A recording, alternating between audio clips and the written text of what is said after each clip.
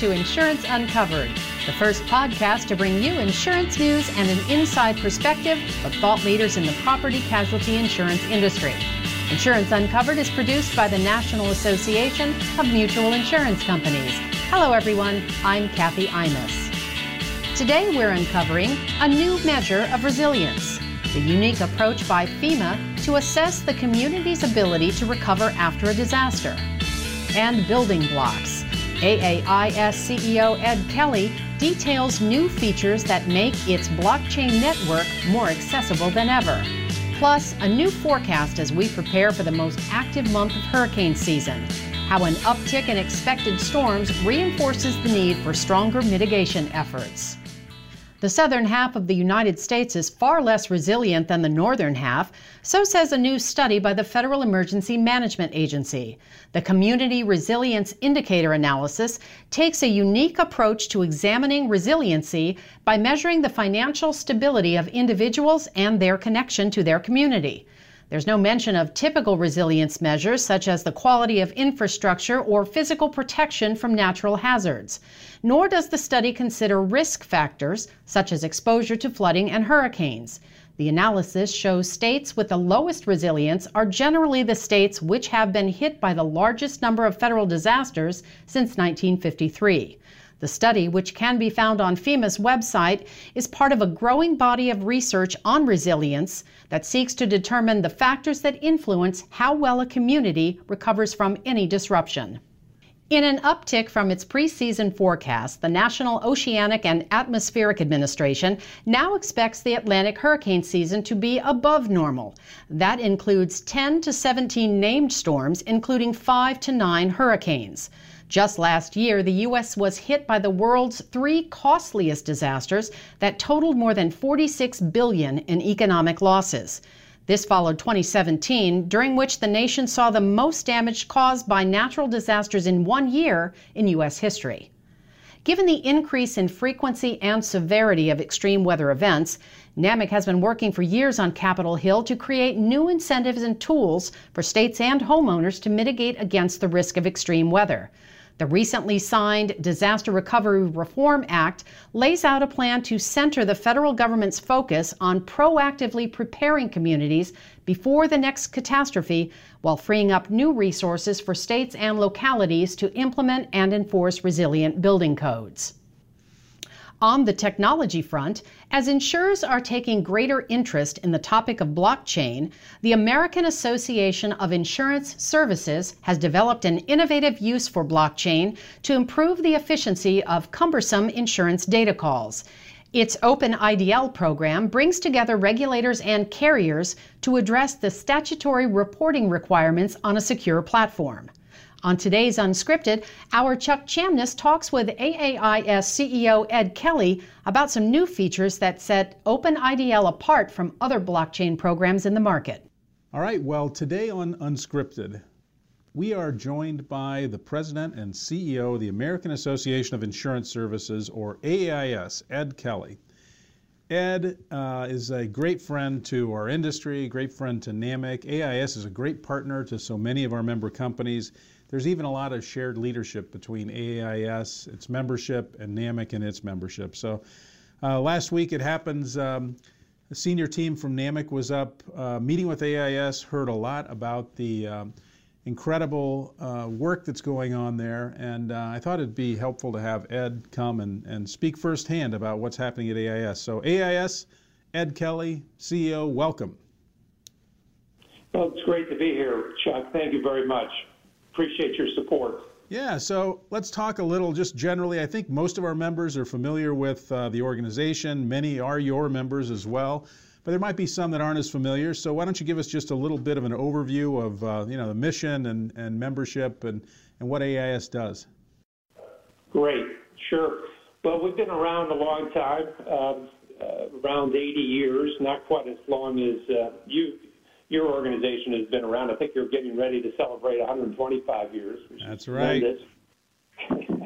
But we're both a stat reporting agent and an advisory organization. And as a stat reporter, we're one of 4 stat reporters, national stat reporters for the P&C industry.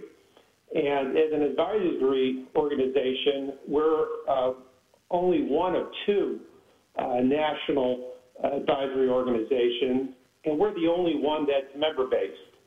We're a non-for-profit, member-based organization, and that makes us unique in the advisory service space.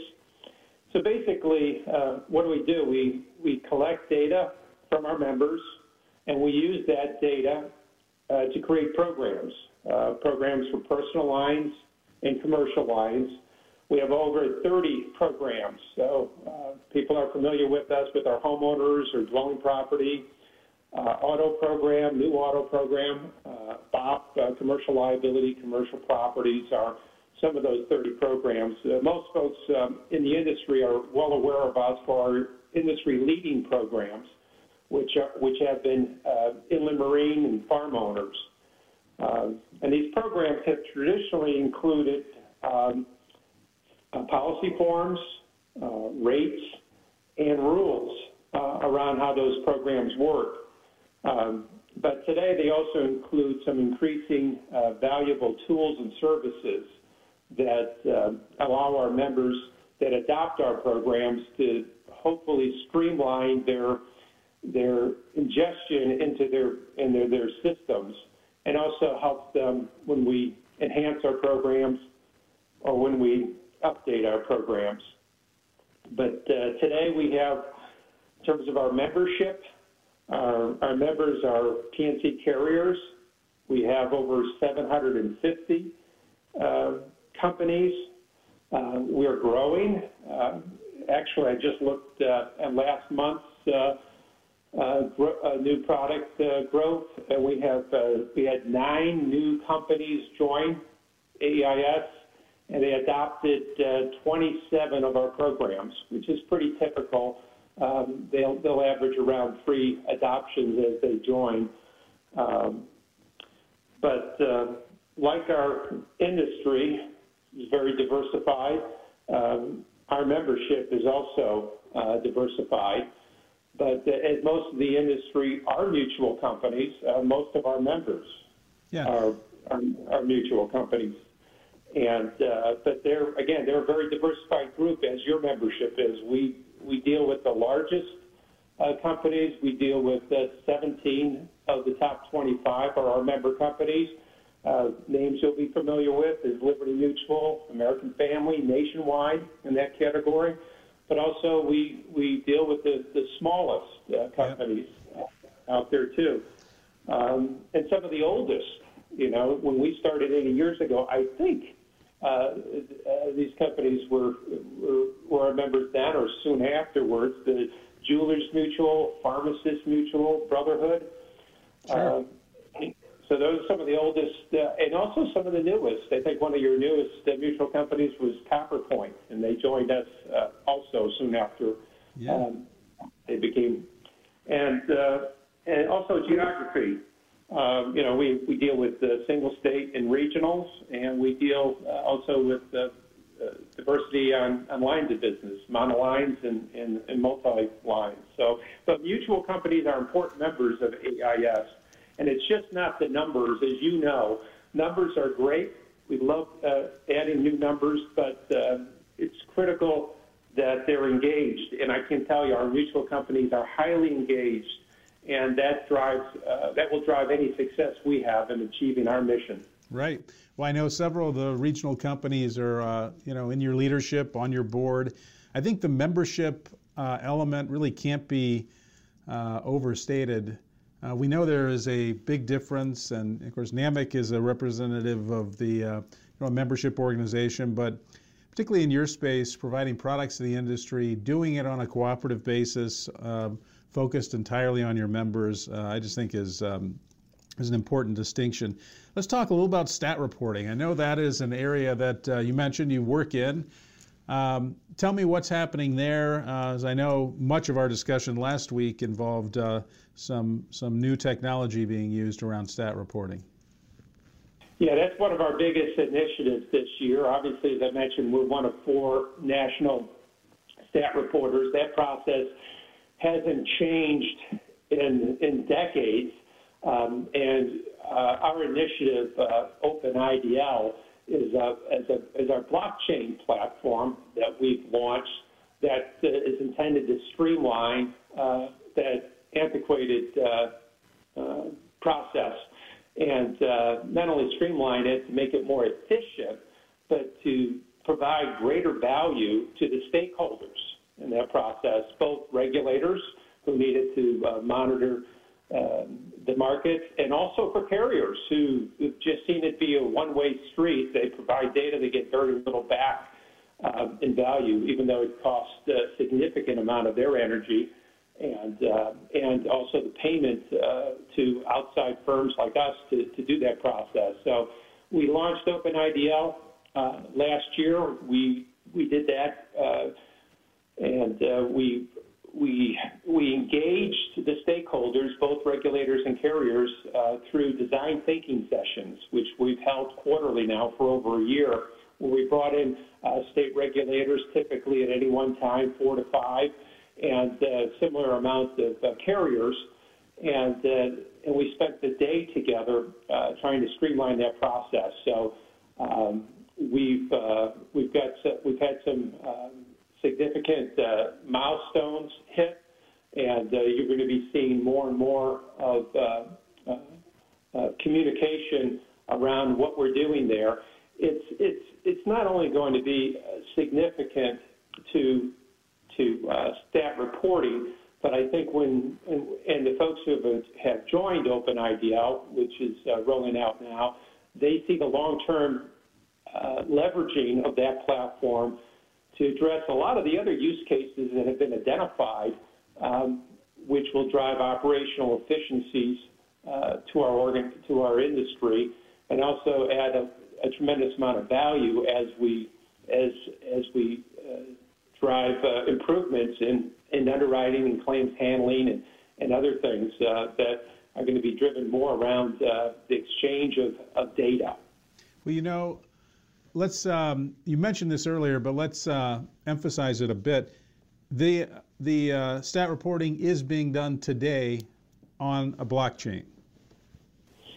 For AIS, yes, we've loaded our stat reporting data for our members into our working blockchain platform, and we are ready to use that to communicate to meet the stat reporting requirements today for those states that will accept that, and that's a growing number.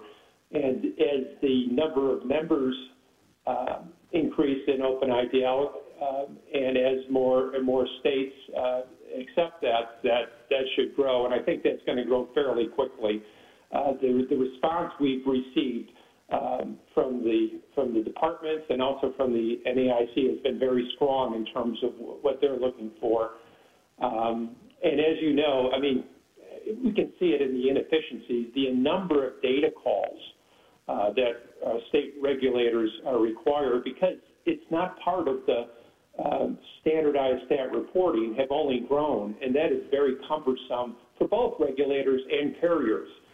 So the OpenIDL platform is going to streamline that process, and as I said, not only make it more efficient, but add tremendous amount of value back to carriers, because they'll not only see the data that they submitted to regulators, but they'll also be able to see the pool of data that's been submitted and be able to kind of benchmark themselves in areas that they find of interest.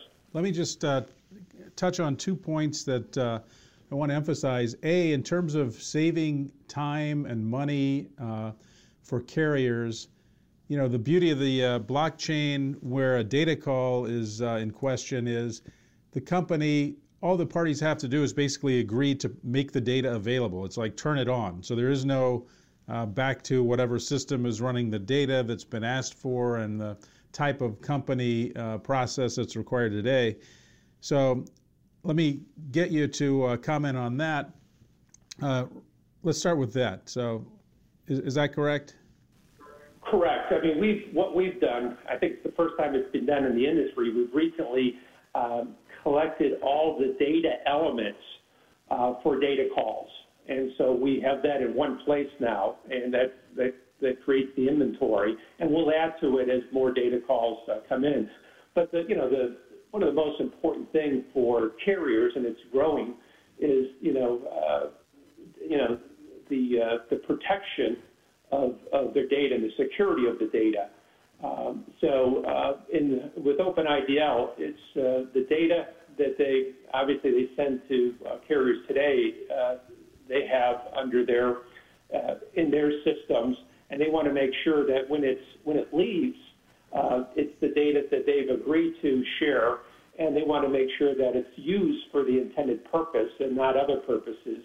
So the platform we have has that built-in security, and it's greater than the security we have today. But it also, as you mentioned, the efficiency is the data is already arranged in a manner that the carriers can choose to pre-authorize to share that when the data call commences, or they can choose to authorize it at the time it commences, or for whatever reason, perhaps the data isn't good or they don't have the data, they can make sure the regulators understand that data, they may ask for a data call, but they do not have it to share. And so that may allow the parties to be much more efficient instead of the back and forth that occurs now. And then the various carriers may be submitting different data that the regulators find very difficult at the back end to trying to accumulate and make some sense out of. So it's the carriers can maintain control of their data. It's much more efficient when it comes to processes like data calls. And I understand it's anticipated to be very cost effective for the companies that now pay for stat reporting. Exactly. Well, that's, I should talk about, stat reporting costs today can be fairly significant. The larger carriers are paying, I would say, in the millions of dollars, but most companies are required to do stat reporting. And the amount they pay to us or to other these stat reporting organizations, if you add it up, it is quite significant. But probably still, it pales. It probably pales in comparison to what they're incurring internally. So that's why we're working with the stakeholders to understand those processes that are outside of our preview. But for AIS members, we no longer charge for stat reporting.